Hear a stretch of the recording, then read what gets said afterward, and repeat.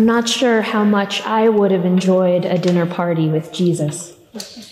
The familiar line is that Jesus ate and drank with tax collectors and with sinners, but I don't know. This get-together sounds a little less fun. For starters, Jesus gives advice to the guests. Luke calls it a parable, but it sounds like advice to me. The Pharisees are watching Jesus closely, but he seems to be watching them right back. Jesus notices them choosing the best spots for themselves. He sees them jockeying for social position, angling for the seats of honor. I'm not so sure about that, Jesus says. Better to sit at a lower place and be invited to move higher.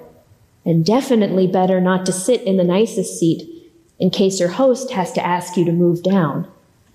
A fair point. If Jesus had stopped there, it would have been odd, but perhaps not unwelcome. It is canny social advice after all. If Jesus' fellow guests were embarrassed, it's not because they didn't agree. To sit in a seat meant for someone else to be asked to move? Talk about awkward. But of course, Jesus doesn't stop there. He goes on, for all who exalt themselves will be humbled, and all who humble themselves will be exalted. Jesus is talking about humility, not manipulation. He's not talking about false modesty. Jesus is talking about clarity. Who do you think you are? Jesus seems to be saying. And that's not an accusation. All too often, we make humility out to be a bad thing. Perhaps you've heard the expression that someone is a doormat. They let people walk all over them. That's the way we talk about humility, that it's akin to a lack of self-respect. But that's not what Jesus means. At the root of the word humility is humus, earth. It's a linguistic connection that goes back to Genesis, to the Hebrew, when the first man, Adam, comes from the earth, Adamah. Humility is a fundamental understanding of ourselves, seeing ourselves as we are, as human as everyone else. Humility is understanding our source, that we come from dust, and to dust we shall return, that same dust of the earth that God made and called good. It's that same Ash Wednesday message that we are God's beloved dust. Humility is not to shrink ourselves, but to be right-sized, to understand ourselves in a way that opens the door to understanding everyone else as equally beloved of God, equally worthy. Humility is to be connected with God and with our true selves. Jesus doesn't stop there. After lecturing the guests, Jesus turns to the host. Now he's really breaking decorum. If Jesus' words seem odd before, they're truly offensive now. Don't just invite your friends and family to dine, Jesus says.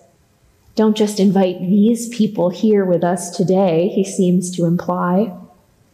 Invite everybody. Invite the poor. Invite the disabled. Invite people who it will actually challenge you to welcome. Don't just invite the people who can invite you back. Don't create a closed loop of hospitality and friendship and offering. Invite everybody, no matter what. Again, Jesus is striking at the heart of human nature and asking us to think about the notion of reciprocity. Why do we do what we do? What are we hoping to receive in return? This meal honestly sounds a little tense. I would imagine the leader of the Pharisees would like to know where Jesus finds the nerve. Who do I think I am? Who do you think you are? He might want to ask Jesus. But Jesus is asking us to look beyond our own social status. Jesus is not only asking us to reflect on who we are, but whose we are. It all comes back to humility, that we are all created in the image of God. Humility not only prevents us from seeing ourselves as more deserving than other people, Humility helps us to see that we are no less deserving either. Humility draws us into truly mutual relationships where no abuse, no diminishment is possible. And when we mess it up, because we will, humility makes it possible to try again. The author Roberta Bondi writes that when it comes to living together, humility is the opposite of perfectionism. Humility is the opposite of perfectionism. It gives up unrealistic expectations of how things ought to be for a clear vision of what human life is really like. And once we start to understand the true meaning of humility, I think the question of reciprocity answers itself. It's precisely when we stop worrying about what is coming our way that God's blessings on us become abundantly clear. Our generosity is paid back, just not in kind. So often we at St. James are blessed to hear Jesus' words from a position of relative comfort and privilege.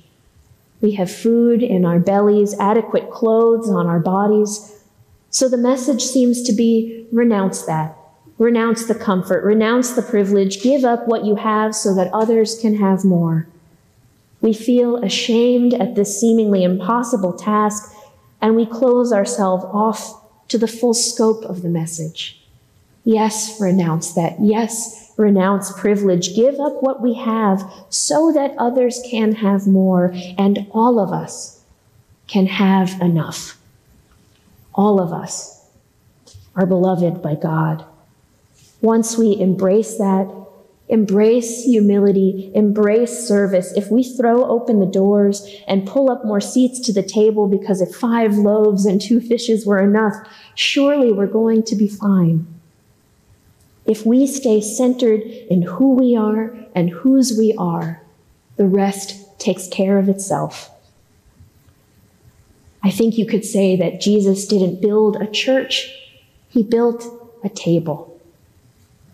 Who do you think you are? Who do we think we are? God knows. And God invites us anyway. God invites the put down and the puffed up, those who place ourselves in the middle of everything, and those of us who hang back. It's like our invitation to this communion tonight. Welcome you who have much faith, you who would like to have more, you who have been here often and you who have not been for a long time, you who have tried to follow Jesus and you who have failed. Each of us has been all of those, and we are invited to the table where all of it is put right. At this table, the God who made us not only teaches us, but he feeds us too. Because Jesus didn't build a church. He built a table, and all of us are welcome there.